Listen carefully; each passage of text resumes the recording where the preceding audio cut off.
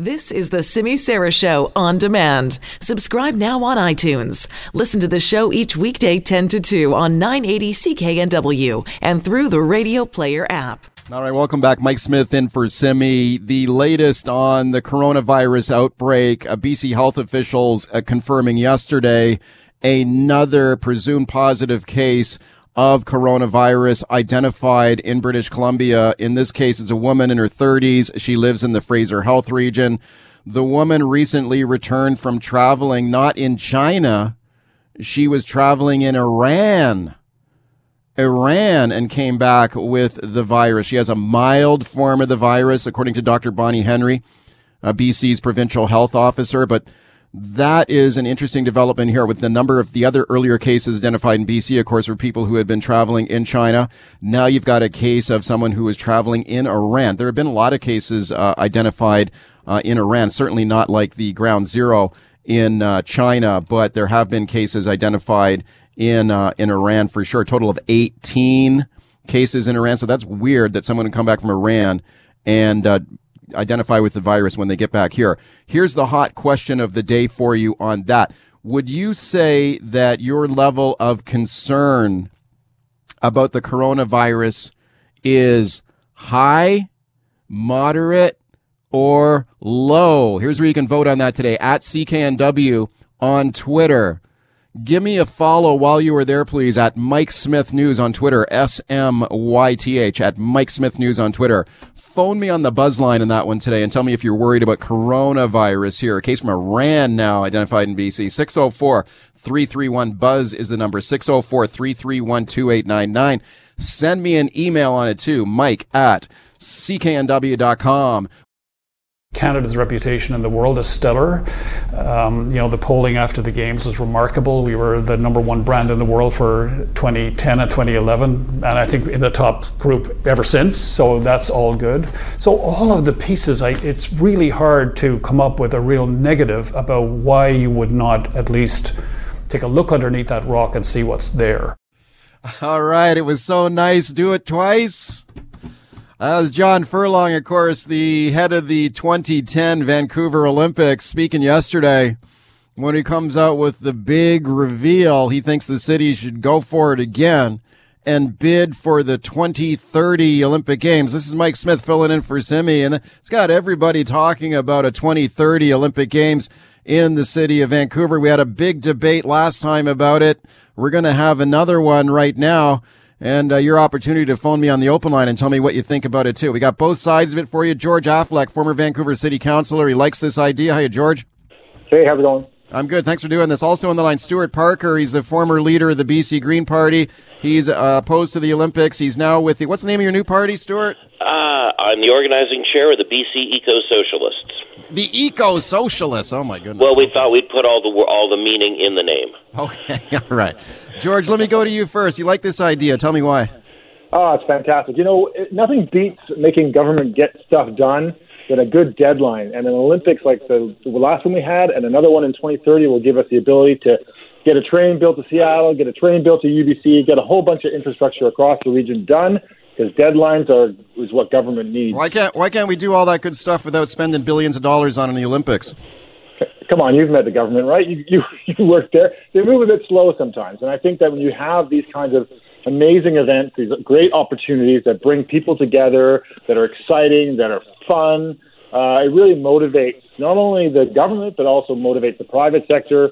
In partnerships with us, we can really get things done quickly as opposed to usual. Okay, it was certainly fun the last time. It was a good party. Let's go to Stuart Parker. What do you think of this idea, Stuart?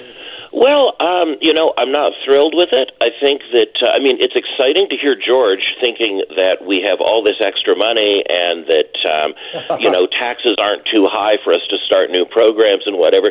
It's obviously a relief to hear that we're not in serious financial straits, that we're not failing to get the basics done, and that we can afford to have a giant party where we invite the world.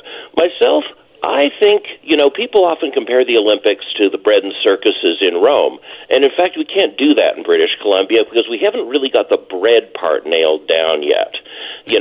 Maybe we can get to the circus when we figured out the bread. But right now, the shelter allowance for somebody on disability in Vancouver is $385 a month.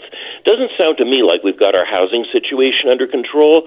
And there's a lot that needs to have money spent on it, and this party is pretty far down my list. Stuart, did you enjoy the Olympic Games back in 2010? You can be honest if you did.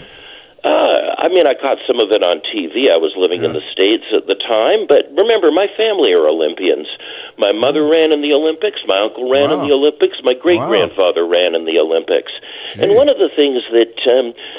so I got a lot of perspective on some of the positives of that movement and also on what makes the Olympics a success. And we do not have the formula for success in Vancouver in 2030 because we've got very high land costs and we've got housing shortages. Okay, let me go to George. George, what kind of pressure an Olympics is going to put on. George, what do you think of that? Well, certainly, I think that Stuart's taken us off in a direction that's not relevant to the conversation.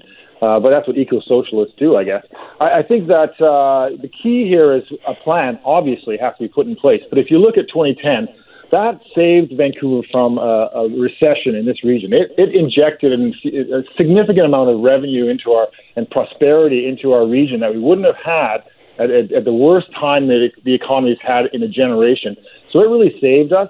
I think that as long as the plan, believe me, Stuart, I hate spending money. Trust me, I am renowned for that. I am fiscally prudent 100%, but I also believe in investing in the future, and I believe in creating a focused energy for the government is always a successful way to work. Now, can I say that the NDP would do a good job at this?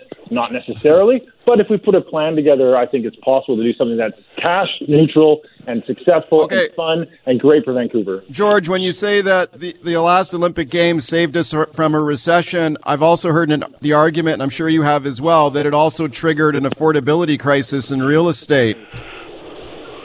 There's no real true evidence for that. If you look at Toronto, didn't have a games. They have a problem with real estate. New York didn't have an Olympic Games. It has a problem with pricing. Los Angeles didn't have. There's the economy over the last 10 years has been significant. I'm talking more at the ground level, so small businesses, for restaurants, places that would have really been hurt for a couple of years in that period of time were saved by the Olympics, and I think that's a good thing. Stuart Parker, George is basically making the argument that the Olympics was an economic stimulus package, and I'm not against economic stimulus packages, but the problem with this stimulus package is, according to a Globe and Mail analysis, of the $24 billion that Gordon Campbell added to our province's debt, the Olympics accounted for $7 billion of that, and paying that interest, paying that debt down, the fact that this stimulus package just kicked the can down the road to us now means that while we're trying to do a major energy transition, while we're trying to provide people with the basics of housing and food, we are paying off a $7 billion debt from a stimulus package. Also, you can't have it both ways, George. You can't argue Vancouver was going to have a recession and we saved it, and the Olympics totally changed the economy here and pumped all this money in, and then at the same time argue that it had no effect because similar things happened in all these other major cities. So look, we all know it worsened the affordability crisis. The question is by how much? George. I think that it's important that government knows its roles and responsibilities. Infrastructure needs government support. We got the Canada Line, we got a community center in Vancouver, we got facilities in Richmond, we got facilities in Whistler, we got significant housing in Whistler, housing in Vancouver. We got a ton of stuff that we got built because of the Olympics. That's important. And government's role in building infrastructure is key. Now, I prefer a triple P, like private-public partnerships, so that some of the pressure is put on private sector in these situations. And in the case of the Olympics, we had that. But I think it's important that we understand that capital investments in our society, the roles and responsibilities, the government needs to be the focus of things that are important for the basics of things like social housing and building highways and building bridges and building community centers. These are things that government's roles and responsibilities. Other shiny objects are not important. These are the things and you know what, George? Governments should do that anyway, and they do that anyway. The idea that you need to host the Olympics every time you need a new rapid transit line built or you need some development money to come out is a ridiculous idea. Most investment in infrastructure happens at other times. Let me ask you guys this. What we know is that during the Olympics, the public-private partnerships were a disaster. The Olympic Village was supposed to be affordable rental after the Olympics, but it wasn't. Even though the government spent millions of dollars bailing out real estate developers, bailing out the super rich, almost all of that affordable rental was canceled. Okay, and that's the kind of P3 nonsense we don't want to see again. Okay, let me ask you guys this. I wonder if this is actually a realistic proposal or if Furlong is like dreaming in Technicolor here, having some kind of flashback to his past glory days or something. Because you've got a provincial government here in power that does not seem very enthusiastic about this idea. I'm not sure this city council would be keen on it either. Have a listen to this, guys. Here's Premier John Horgan speaking yesterday, not exactly thrilled with this proposal. I'll have to go back to the finance minister and see what we have in the budget for hypothetical bid processes 10 years from now. Yeah, he's kind of like less than enthusiastic about the idea. George, is this doable? It's doable, but we don't have inspirational leaders in Vancouver or in Victoria right now. We don't have somebody in either place that's going to inspire this to happen. Horgan's passing the buck to Vancouver. Vancouver's mayor passed it back to the province. It's around and around we go. We have two governments here who don't seem interested. So unless the private sector really takes the lead on this, I don't see any leaders in this unless a leader of somebody like the Surrey mayor or somebody else outside the city, or we work in partnership with Seattle and look at a regional strategy. I don't see the leadership that we currently have to pull this off, unfortunately. And so John Furlong is dreaming in Technicolor here, I think. Stuart Parker. Well, I think the issue is that a junior government like a municipal government can't host these things because they require not just billions of dollars, $7 billion of debt we rang up doing the last one. They also require the province and national government doing things like slum clearance and suppressing protests and doing all kinds of really odious things that have been associated with Olympics ever since the '68 Olympics. My uncle left the Olympic movement disillusioned because he saw how having a big party in town functions as a way for governments to do odious things they wouldn't otherwise get away with.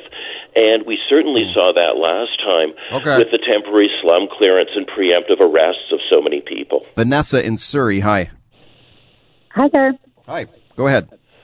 Hi, I want to address George here, or aim this at George. Thank you so much, George, for bringing forward your lived experience.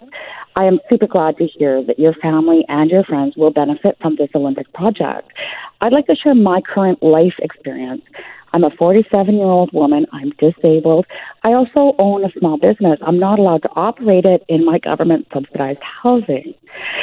So in regards to small business owners, to the disabled, to low-income people, to the homeless, who are you serving, George, with your support of billions of our dollars being sent to foreign entities? Who are you serving, sir? George. Well, interesting question.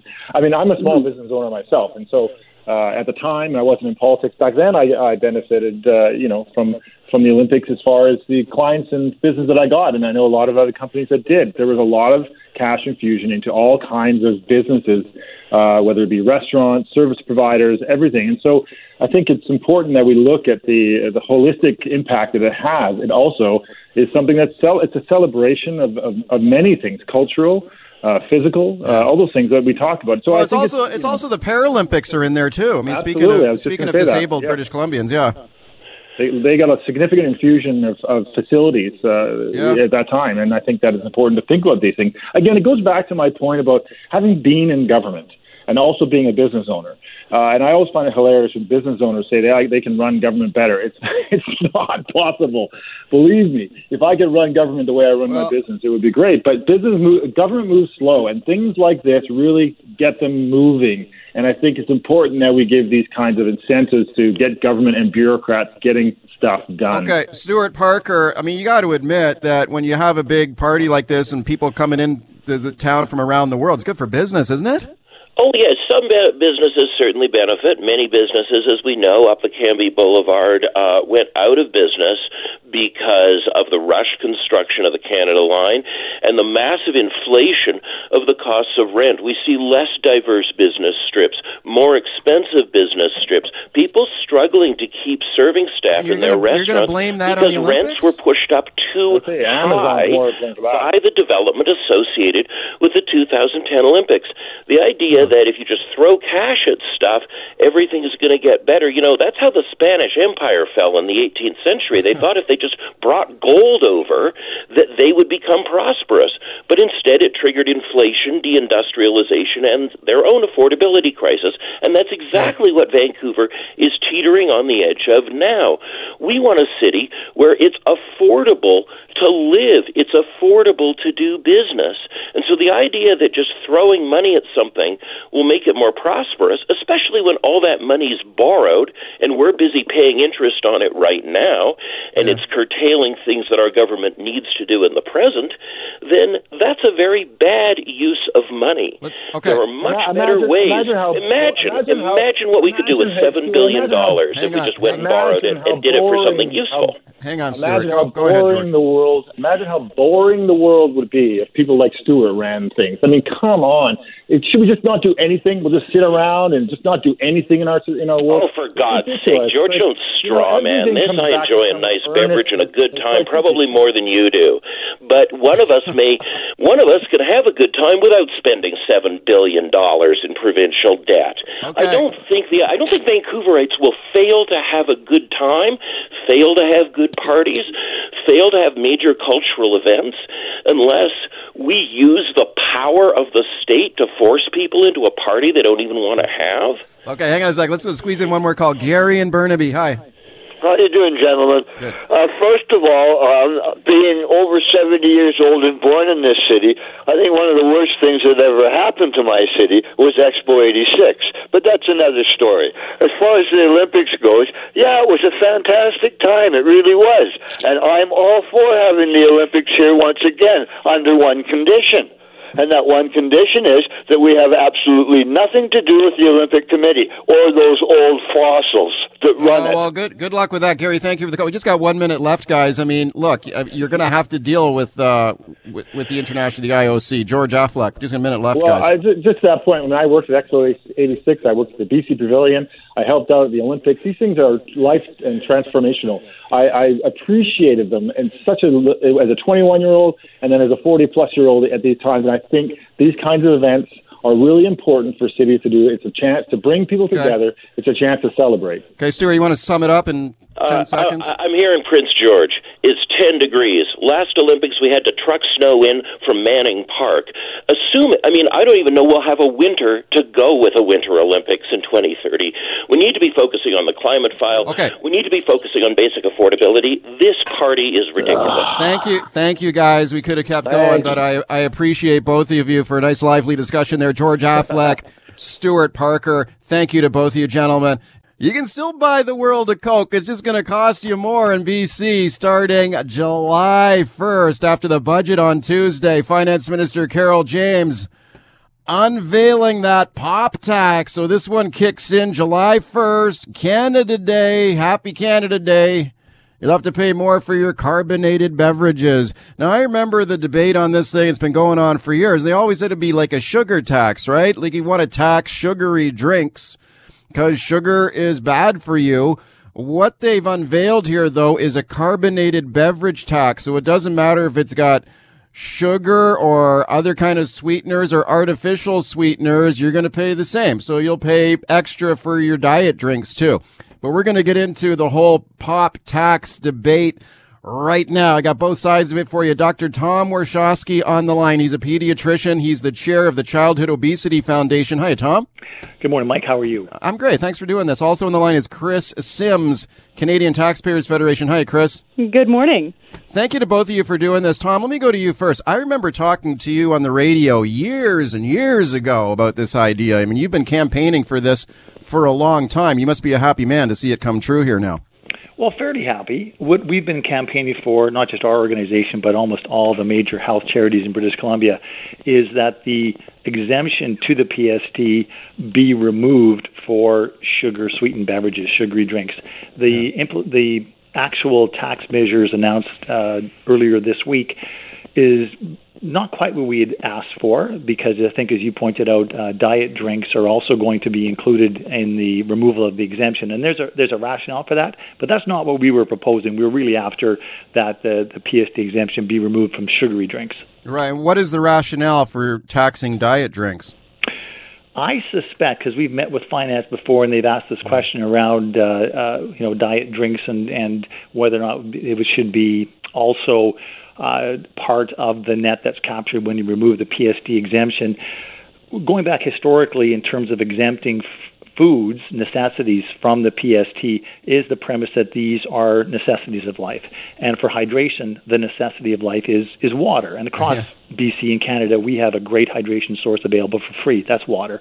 The other stuff is somewhat of a luxury good.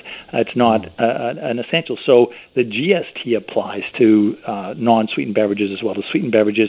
So this move by our province really just goes in alignment with the rest of the country. Okay. All right, Chris Sims, your thoughts on the pop tax?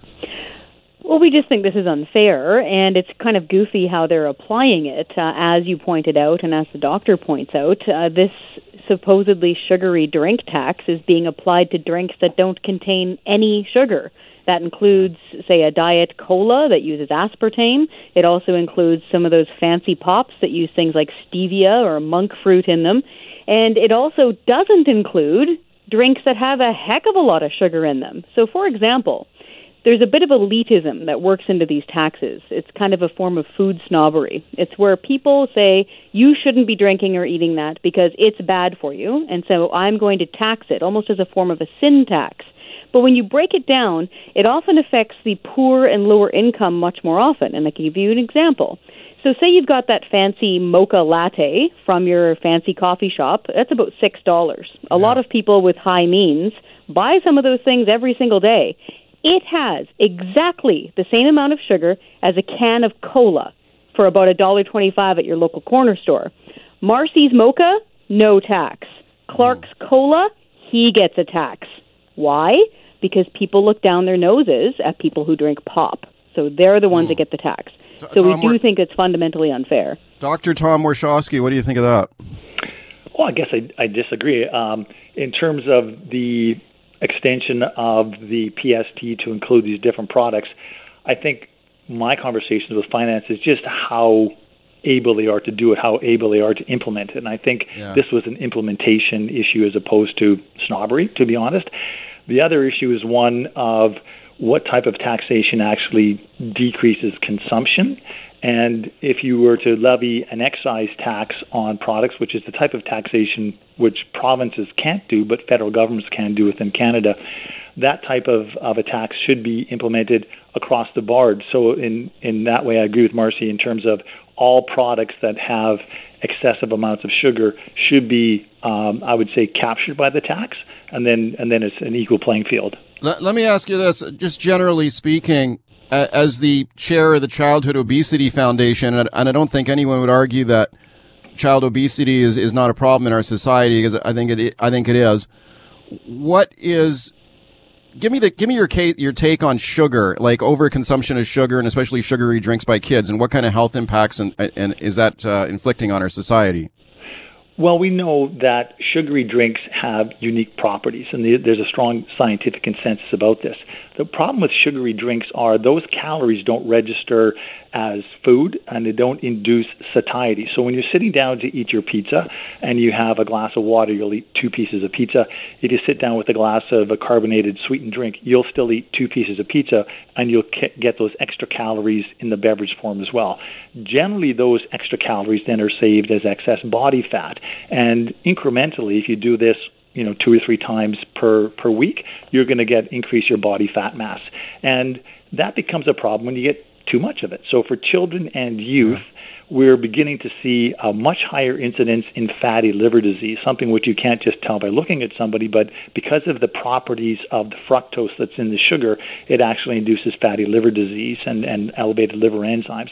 If the unhealthy weight continues into adulthood, then we get increased risk of type 2 diabetes, heart disease, hypertension, stroke, and 13 different types of cancer. So there are huge health impacts. As a clinician, when I see kids in the office and they have an issue with an unhealthy body weight and I do my history, if they're regular consumers of sugary beverages and I can give them that advice and they're able to implement that and decrease their sugary drink consumption, I see return on investment. I see the BMI begin to normalize within a month or two. So it's very dramatic. Okay, Chris Sims, is bringing in a tax a good way to improve the situation? No, because we have studies that show this doesn't work. So while we completely agree that childhood obesity and adult obesity and this general problem is a major issue, we absolutely understand that.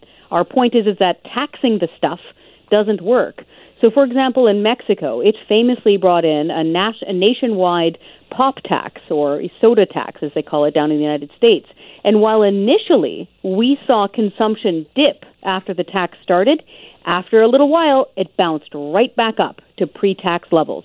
So people are still buying and consuming the same amount of sugary or sweetened drinks in Mexico, but the tax man has more money. So all this ultimately does, while the intention they say is good and hard to argue against, the result is the consumption stays the same, but the government just takes more of our money. Okay, Jennifer in Poco. Hey, I agree with the tax if it made sense. I'm wondering, are we taxing drinks that have bubbles in them, or are we taxing drinks that have sugar in them? Because bubbles. There's a heck of a lot of stuff out there that has a lot more sugar, or a lot of sugar. Even milk products, chocolate milk, that has a lot of sugar. Or, like the previous caller said, coffee drinks. I use a SodaStream at home. Are you going to tax my SodaStream canister because it puts bubbles and things, and so does the machine, and so do the syrups? The syrups add sugar. Or if I opt for a non-sugar syrup, am I going to be taxed on that? Okay, Chris, break it down for me, will you? It's a bubble tax, right? It's bubbles. It's both.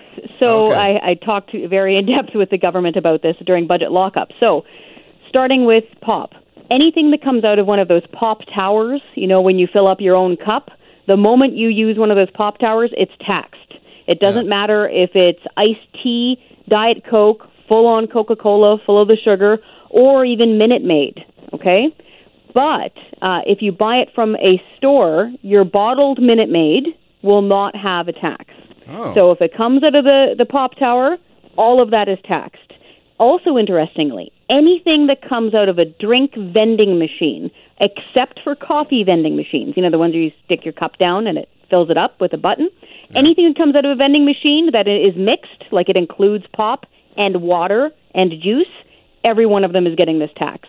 So if you go up, theoretically, I imagine, if you go up to a Coke machine and you buy a bottle of Dasani water, if they also offer Coca-Cola in that machine, your Dasani water is getting a sugar tax.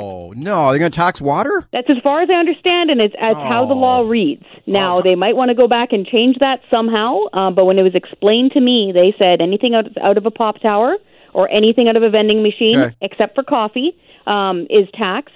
I also asked them, I said, same thing with chocolate milk. And they said, we would only tax the chocolate milk if it came out of a fountain machine. And I said, that's gross. And they agreed. Yeah. Tom, what do you think about that? Should they put a tax on chocolate milk too? Well, we're talking about the provincial sales tax now, the government measure, and I think it's really a problem with implementation, how you actually do this in a way to capture as many products as possible, knowing that there'll be some products that shouldn't get captured that do, and some that should and aren't captured. Yeah. So that is a problem, and I guess the government has to work that out in conjunction with the various stakeholders. In terms of chocolate milk or sweetened milks. Milk is a little bit different from the traditional sugar-sweetened beverages because there are other elements, other aspects to milk in terms of the protein and the fat slows down the absorption. So you don't have that negative metabolic effect I talked about earlier in terms of satiety. So it's not a target for a specific sugary drink tax. Okay, Steve and Delta on the open line. Hi. Steve. Pop is very bad. it's got so much sugar in it. But anytime I get taxed by the government, I don't like it. I mean, there's a lot of other ways they can do it. They can go to the manufacturers and make them lower their sugar content, which will ruin the taste of the pop, and then people will buy less pop. Just hitting the taxpayer, people are going to buy it anyways. It just means there's going to be less money for people to buy healthy food. What about chocolate bars? What about candies? What about gum? That stuff is pure sugar. What about sugar cubes? Tom, let me go back. Let me go back to you, Tom. Thank you for the call. Chris made an earlier argument as well, similar to this caller, Tom, saying that it's not going to work. It's not going to be effective. In your experience and knowledge on this issue, is it effective at this kind of tax? Well, again, two different taxes. So the provincial sales tax, there's no evidence that is going to change consumption, because you're not going to see any price differential until you've actually looked at your receipt. So there's no evidence, and no one recommends that as a way to shift behavior. The rationale to take the sales tax, put the provincial sales tax on these sugared products, and the ones that the caller just mentioned in terms of chocolate bars, etc., the sales tax already applies to that. So those sugary products are already being captured. But these products... I don't think so, actually, sir. I don't think it applies to snacks, right? Well, I don't know if the GST, I think the GST applies to that as well, but I'm not an expert on this, to be honest. Yeah. I thought that, and if it doesn't, it should, to be honest, because those are not essentials. But in terms of the literature around the efficacy of a particular excise tax, which only can be done at a federal government in Canada, I guess Chris and I would have to agree to disagree on what the literature shows. She mentioned Mexico, but also Berkeley, San Francisco, other cities in the States have done this. Chile's done it, and it's been done across the world. Generally what you see is for every 10% increase in the price of the product, you see a corresponding decrease or slightly less decrease in consumption, and a shift towards purchasing healthier beverages in terms of water. And I think one of the things that people should take note of is Big Beverage spends in the U.S. roughly $20 million per year fighting these taxes, fighting soda taxes. They do that for a reason, because they know that soda taxes threaten their business model. Interesting that the doctor brought up Berkeley, because based on what I could read from that same study, people then upped their caloric intake elsewhere. They offset it. So the argument is even though you can implement these sort of taxes or diversionary measures, that people's consumption of their calories will always bounce back up to previous levels, and that it's education that changes people's choices for what they put in their mouths, not taxes. Let's go to Paul in New West on the open line. Hi, Paul. I think the question's already been answered, but what about carbonated water? There's no flavoring in it, just plain carbonated water. Its only sin is it's got bubbles in it. Chris, is that going to be taxed? From what I understand, and again, they could go back and fix this, but from what I was told by the department, yes, if it comes out of a vending machine, or, if you're at the bar and the bartender's using one of those kind of guns, like a soda tube gun, anything that comes out of the tip of that gun is also taxed. Ruth in Port Moody, hi. Hi, yeah, I'm completely against the tax. I think, if you just look at society as a whole, right, like you've got liquor, cigarettes, you've got all sorts of vices out here that are taxed to the max, and while people might be quitting, I agree with the tax lady there that it's more about education, and they really have to push, I think, a lot of education on the whole thing. I think the tax is just a tax grab, and it's nothing more than that. Ruth, thank you for the call. We just have a minute left, sadly, guys. Tom, how would you respond to that? Like, it's a frequent argument. Just educate people and let them make their own decisions. Your thoughts? Well, the studies I've seen show that the combination works best. So education is useful, it's necessary, but it doesn't take you all the way. That combination of both education plus a price disincentive really does nudge behavior. And again, the pop companies that's what their argument is. Just educate, because they know it won't seriously affect sales. That combination, education, tax, decreases sales, and we're all better off for it. Chris, you want to sum up? You got 15 seconds there. This is going to take $38 million away from British Columbians once it's fully implemented. We've shown studies that it does not decrease behavior, and we fully support educating people, especially kids, in schools that we already pay for. Tell them there. Thank you, guys, for a good discussion. Dr. Tom Warshawski, Childhood Obesity Foundation, Chris Sims, Canadian Taxpayers Federation. And let's check in now with Stuart Muir, Executive Director of ResourceWorks. He supports the Coastal GasLink pipeline, been on the road in the Wet'suwet'en territory speaking to community members up there. Very pleased to welcome him, Stuart. Thank you for coming on. Thanks, Mike. Tell me where you visited here on this trip. And for people who've been following you on social media, it's been very interesting to see you speak to the people in this community that I don't think get enough of a platform. And they're the people in these communities who support this pipeline. I'm not saying there are Indigenous people who are there are no Indigenous people opposed to this thing. Obviously there are. But there are a lot of First Nations people who support this pipeline. Tell me where you visited. Yeah, that's what we're seeing for sure, Mike. We've been up in Kitimat on the coast, but mainly we've been spending our time right in the center of all this controversy, which is in the Bulkley and the Chaco area. North of that, broadly speaking, I would call this the Wet'suwet'en territories, where the 6 local villages that are what make up that greater nation are located. And it's really the most beautiful country in the world. I posted a few pictures of the mountain peaks at sunrise or sundown. Wow, it's gorgeous up there. Beautiful time of year. But, there's also it's a culture that's 10,000 years old, and they've been governing themselves through traditional law in that territory for all that time. And then the European laws and people come along and kaboom, right? So there's a very painful process that we're still going through, even though we're in the era, I should hope, of reconciliation. We've had the Truth and Reconciliation process. A lot of people are committing really in their hearts and their deeds to make this better. And I certainly feel I am doing that. I know so many others are. And so how do you get better? How do you move forward? Because you can't move backward. And that's what I hear so often around this. So, I've got some clips hopefully we'll be able to play later on. But talking to people, first thing to be really clear that there are historic grievances. There are things unresolved. There's real issues here. But at the same time, I think because there's both the government for those local bands, and they're not the whole sprawl of the territory. They're kind of isolated, and that's where a lot of people live. Not everyone. Some people live off reserve in Smithers and towns like that. But they have the biggest community, I think it's under 2,000 people, is Witsit or Morrisville or Morristown. And that's where I think a lot of the people whose voices have been most loudly heard. I was up there yesterday. I looked in at the training center. I've talked to a hereditary chief there.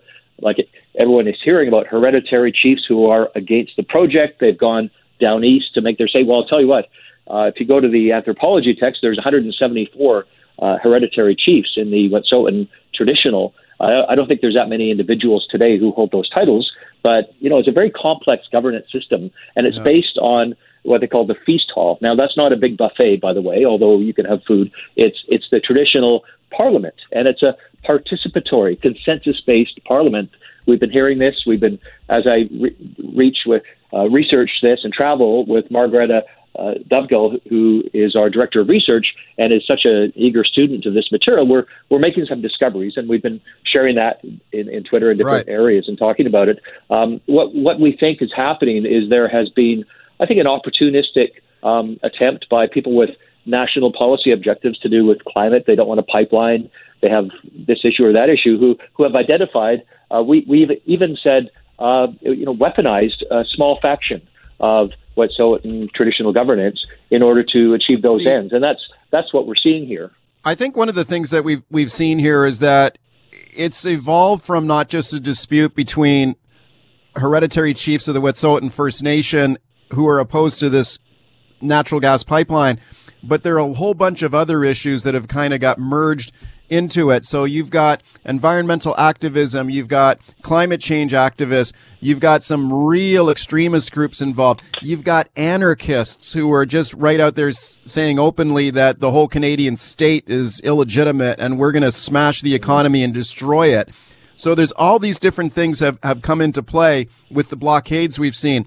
As you went through these traditional territories, did you get a sense from the Wet'suwet'en people themselves on the ground that they're frustrated with what they're seeing? Do they support these blockades? Do they not support them? What did people tell you up there?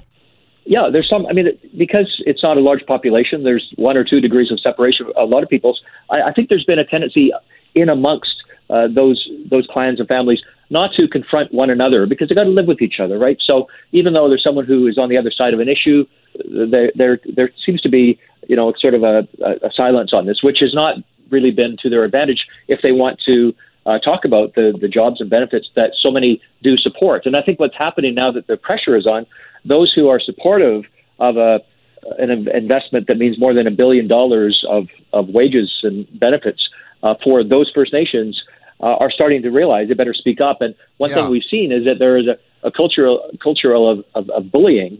Some of these chiefs, I've heard the term the Fab Five for these 5 hereditary chiefs.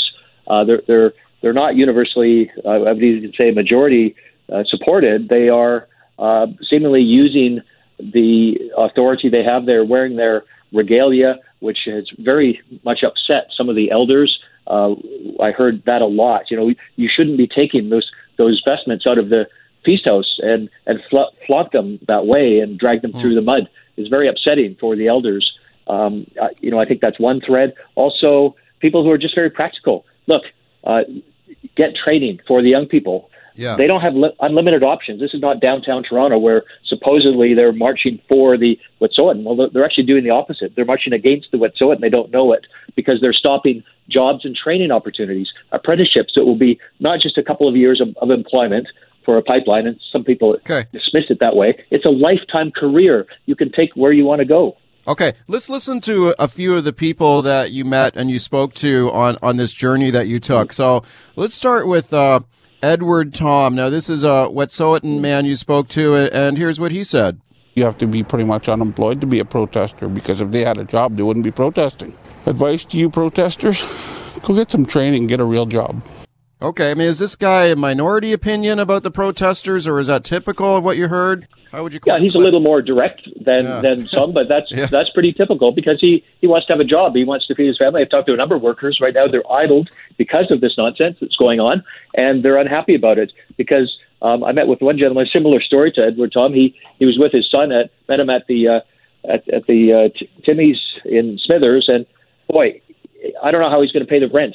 It's or how he's going to put food on the table. It's caused directly by this friction. I've heard so much of that.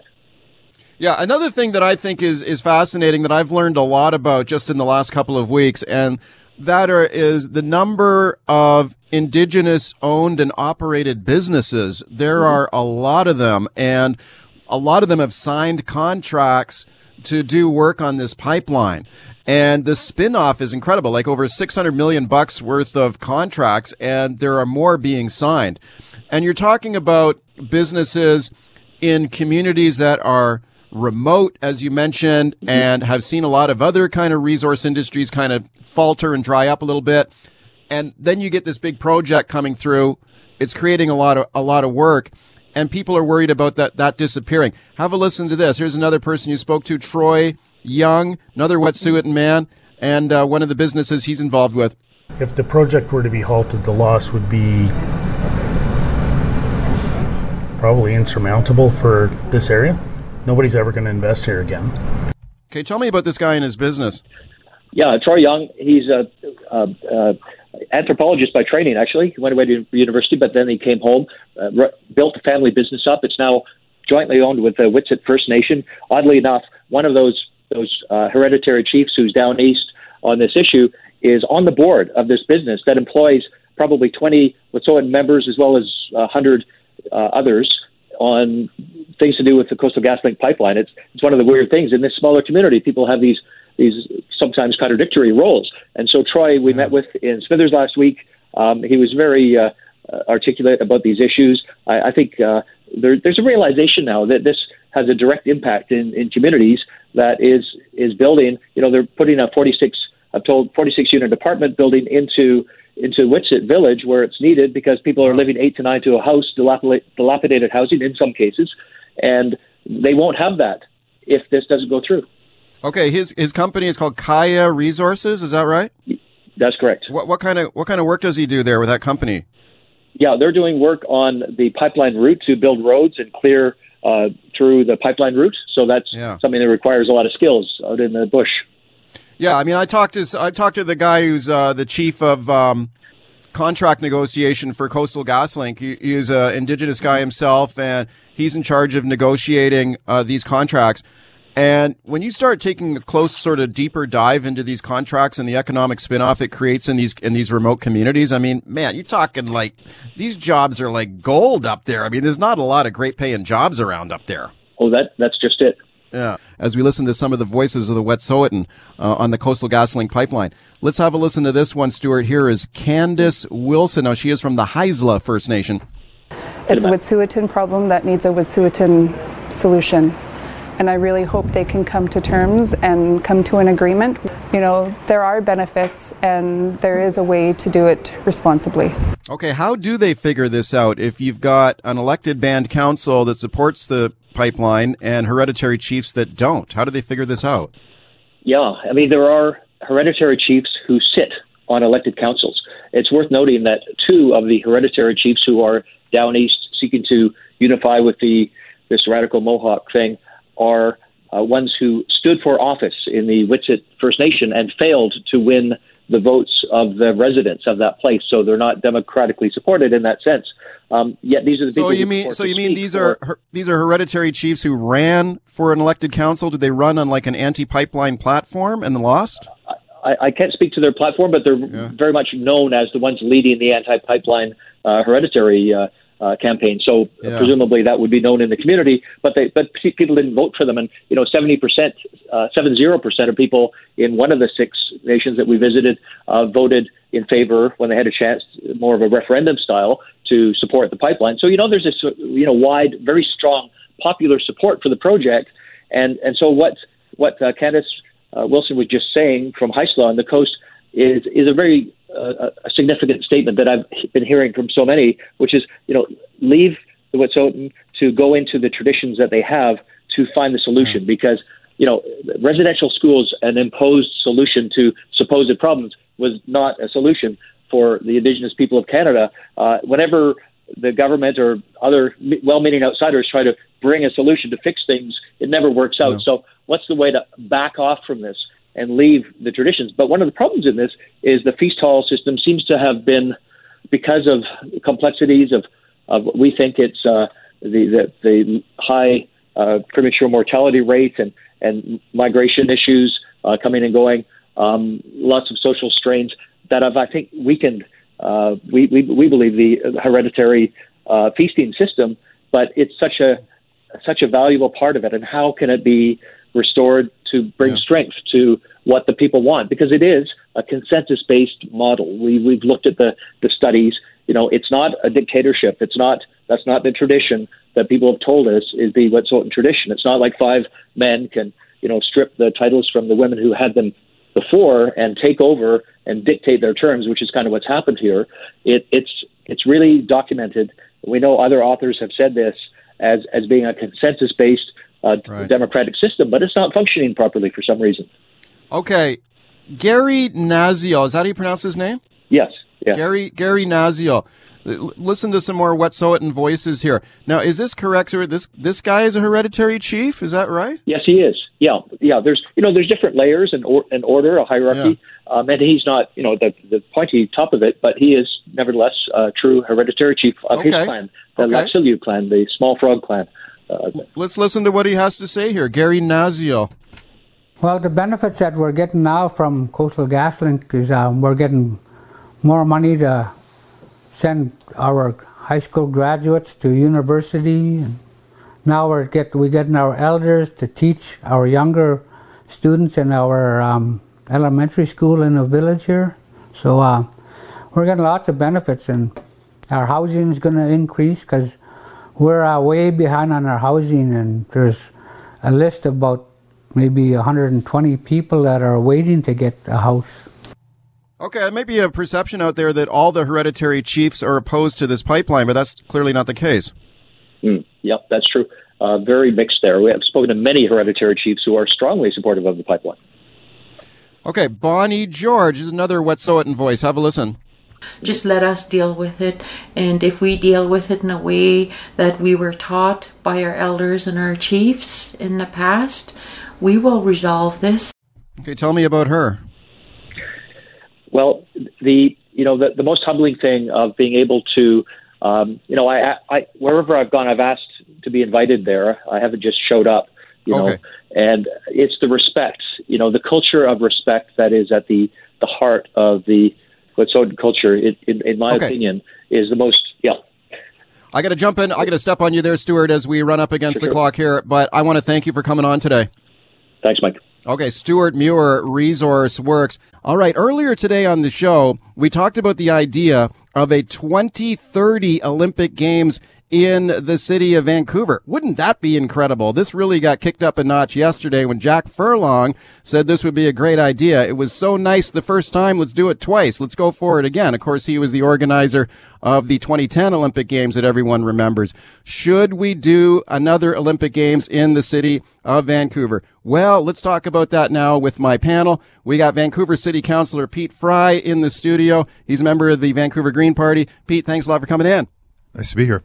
And also in the studio is Jack Crompton. He is the mayor of Whistler. Of course, they had a good party back in 2010. Jack, thank you for coming in. It is a pleasure to be here. Okay, I appreciate both of you fellas being here. Let me go to you first, Councillor. Let's talk about the Olympic Games now. Now, we were talking off air about the 2010 Olympic Games, and I asked you, where were you? And you said you kind of enjoyed it. It was a good time, but you're also opposed to it back then, right? Is that correct?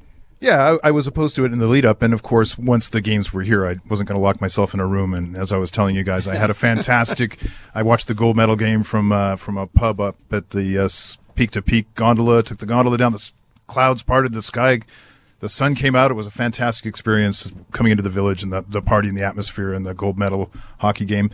That being said, I don't think that the Olympics delivered a lot of the solutions to some of the crises that we face now, in particular housing and housing affordability. Okay, why were you opposed to the games back then?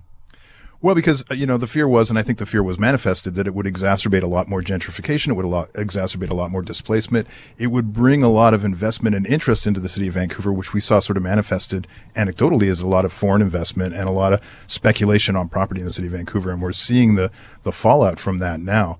And I think, we missed opportunity with building the athletes' housing, which we ended up building the Olympic Village is lovely, but it could have built itself. We didn't need to leverage the Olympic opportunity to build that kind of condominium housing. We should have built affordable housing for athletes and then turned it into affordable housing for the people of Vancouver. Okay, are you therefore opposed to doing it again? I'm skeptical about the results of doing it again. I mean, I think we have the infrastructure in place now, so it's not like we're going to be building a lot of new stuff. With the exception of possibly building new housing, I'm not sure what the games would deliver, and it might have a sizable impact on our city. All right, Whistler Mayor Jack Crompton, of course, back in 2010, you weren't the mayor of Whistler back then, but you were living in town. And what was it like back then in 2010 in Whistler? You enjoyed it, right? Yeah, we'd been dreaming about the game since 1960 as a community. So it was really living a dream that our community had really had, and seeing it take place on home soil was incredible from start to finish for me. Whistler was imagined by landscape architect Eldon Beck to be a place that could really hold 50,000 people. We don't often get there other than Christmas, and for 2 months, our town really stood up to visitation from all over the world. The skiing was terrific. There's this sort of myth out there that the snow was bad, but the snow in Whistler at that time was incredible. It was bluebird every day. The mountain was empty. It was terrific skiing. And, at random times, people opening up with their national anthems and meeting people from all over the world. It is a really, really special time in the history of our community for sure. Okay, so therefore do it again? You'd be on board with that? There are a significant number of questions to answer. It's funny to roll out of bed and see John Furlong on TV sort of dropping 2030 into this sugar high that we're all on, remembering 10 years ago. So he didn't run it by you first, huh? That was the first. He told me about it while he was on TV and I was looking at the news. I think it has been said well by others that if the Premier and the Prime Minister decide to put a bid book on the tables of our councils, we'll look at it at that time. Yeah. But I mean, remembering 2010, it just takes you back, for me anyway, to a really, really special time in the history of our country. Speaking of Whistler, Mayor Jack Crompton, also Vancouver City Councillor Pete Fry, you mentioned, Councillor, that you were opposed to the 2010 games, but there's a lot of people who thought it was a wonderful experience for the city, that it was good for the economy, that it put Vancouver on the map. Would you acknowledge that there were some benefits from it, or do you think it was largely negative? Oh no, I think it was a wonderful experience. I think people had a really enjoyable time, but I think that we didn't target some of the real needs in our city, and I'm afraid that going forward we will be neglecting those targets again. I mean, it's no secret. What do you think should be the priority? For the city of Vancouver? Yeah. Well, I mean, I think we need to address the opioid crisis, homelessness, affordable housing. We have crumbling infrastructure, and I'm afraid that those will all become distractions if we're too focused on the kind of infrastructure to support 2030 games. Okay, but didn't we get a lot of great infrastructure out of the 2010 games? I mean, we got the Canada Line, we got an expanded Whistler Highway. I mean, we had a lot of good stuff built there, right? Absolutely. So I don't anticipate a lot of investment in new infrastructure from the senior governments, and that's sort of my concern, because I think we're also faced with a slightly different world in 2030, likely a lot more security concerns, a lot more just administrative approach, and we do have a really serious housing crisis that we were only just beginning to feel in 2010, and I think that by 2030 we may be in a very different place and not able to sustain an Olympics and some of the challenges for our city right now. Okay, I wonder if there might be a feeling out there among people that we sort of already had this party, and it sort of reminds me of that. Sometimes you have a spontaneous party at your house and all your friends come over, you have a great time, you go, wow, let's do it again next Saturday night. And then when you do it again, it's kind of, the magic is kind of gone. We already kind of did it, Like, I mean, what's from your perspective? Pete Fry throws good parties every time. I don't think he's ever missed. What about in Whistler? I mean, you mentioned we're the same. I think. No, I mean, we were built to celebrate as a community, and it's something that we really take a lot of joy in doing. So, I think Pete points out a really important factor in any planning process like this. It's ensuring that what you intend to deliver, you deliver. And that's what has been so significant about the 2010 games for Whistler. We intended to deliver on non-market housing for our employees. That came into reality, and now 1,500 people in our community live in Cheakamus Crossing, which was the former Athletes Village, and they do so in non-market housing. And that's a really big deal for our community. We have a housing challenge that's significant, and it exists still. But we would be in a far different place now if that planning hadn't resulted in a legacy of non-market housing. And so whatever happens going forward, I think the big lesson from 2010 is ensure that the legacy that you get on the other side is the one that you intend to deliver on. Okay. Vancouver City Councillor Pete Fry, like if we look at this idea, sort of seemed to come out of the blue yesterday from John Furlong. What's your kind of read on the mood down at Vancouver City Hall, whether this idea would fly? I mean, we got a kind of a council there. You got MPA councillors, you got Green Party councillors, you got the mayor there. What's your read of your colleagues? Do you think the city would get behind something like this? Yeah, I think Mayor Kennedy Stewart had a pretty solid response, and I think throwing it to a referendum makes the most sense, because I think that's a big ask of the people of Vancouver, and it may not be something that we're willing to embrace, or it may be something that maybe we really need right now. And I think, again, the opportunity, and I want to commend, like, Whistler did do it right with the affordable housing, workforce housing that they leveraged out of the Olympics opportunity. We didn't quite achieve the same results in the city of Vancouver. So if I had a more surety that I knew that we would be able to deliver something really positive and maybe address some of the gripping crises that we have, I might be a little bit more supportive of the idea. What happened to the Athletes Village in Vancouver? Did they not get some affordable housing out of that? Some of the units? It did, but there was a bit of a market bailout, and it became more of a condominium project. And I think when we consider what athletes housing is fundamentally, I don't think it needed to be the kind of housing that we delivered, which is wonderful housing. Don't get me wrong. Olympic Village is fantastic, but Olympic Village could have built itself. It's a beautiful location. It's got condominiums. It's got amenities. it could have built itself.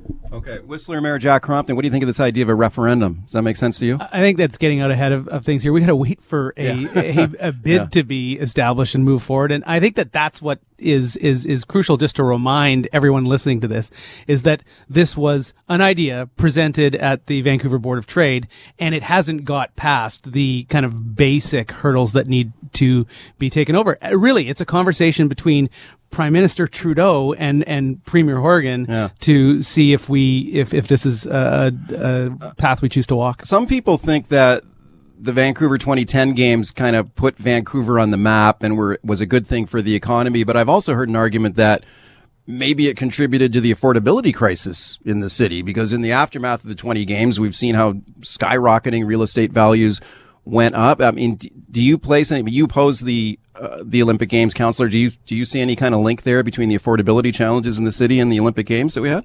Well, I wouldn't be the only one to make that connection. Certainly a lot of people have made that connection. And I mean, I think part of this conversation is we need to take a look at what lessons were learned from the original Games build. So, for instance, the Canada Line. Canada Line's great, but we didn't build it to capacity. We built it using cut and cover technology that disrupted a lot of businesses. So maybe we could do that differently. What are the opportunities that are going to come out of these games? Does it, I mean, we have, and what priorities will get shunted to do a games if it comes forward? So if senior funding comes forward, does it mean that we're not getting a subway to UBC? Okay. Guys, time flew by. Thank you, both of you, for coming in. I really appreciate it. It's a pleasure to be here. Fantastic to be here. I thought it was going to be a little bit more combative, but that's fine. All right. Thanks a lot, guys. That's Whistler Mayor Jack Crompton, Vancouver City Councillor Pete Fry. Appreciate their time today. Saturday night, tomorrow night, it's fight night in Las Vegas. Have you heard about this big heavyweight boxing match happening tomorrow night? It's Deontay Wilder, the Bronze Bomber, versus Tyson Fury, the Gypsy King out of the United Kingdom.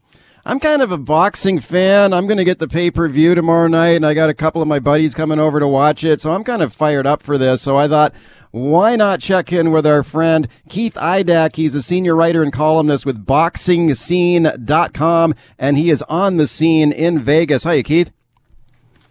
Hey, Mike, how are you? I'm doing great. Thanks a lot for doing this. What's the vibe like down there in Las Vegas? Must be exciting to be there right now. It is. It's getting a little closer to the fight here, so the weigh-in is about to happen. With about 2 hours or so, they'll be on the scales here at MGM Grand. There's a really long line outside. It's free to the public, but there's a really long line that's been building and building over the last few hours.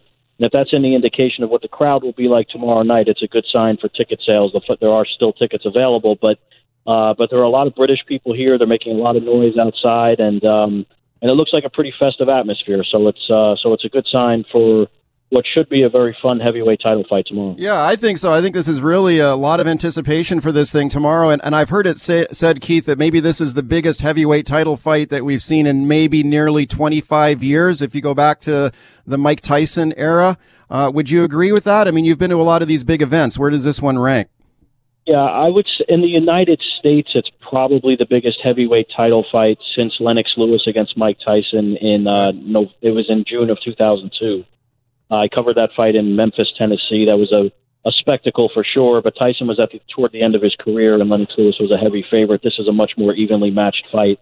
But outside of the United States, the Anthony Joshua-Vladimir Klitschko fight in April of 2017 drew 90,000 people to Wembley Stadium in London. So that's probably the biggest heavyweight fight in general since Lewis Tyson. But this is a big event in the U.S., has the promotional muscle of ESPN and Fox Sports behind it. So, so it's definitely a big fight. Keith, we just got 1 minute left here. This guy Deontay Wilder, he's a bomber. He's a knockout artist. The other guy, Tyson Fury, a bit of a slicker boxer. How do you see this fight going in the minute we got here? Yeah, I think we'll see Deontay Wilder win this fight by knockout. He knocked Tyson Fury down twice in their first fight. Fury fought almost a perfect fight defensively, but those two slight lapses cost him. He got knocked down twice, and it's just, I think, too difficult for even a masterful boxer and a great defensive fighter like Tyson Fury to avoid getting hit with one of those vicious right hands that's going to put him down, and I think eventually put him out. Okay, I think you might be right. Keith, thanks for stopping in.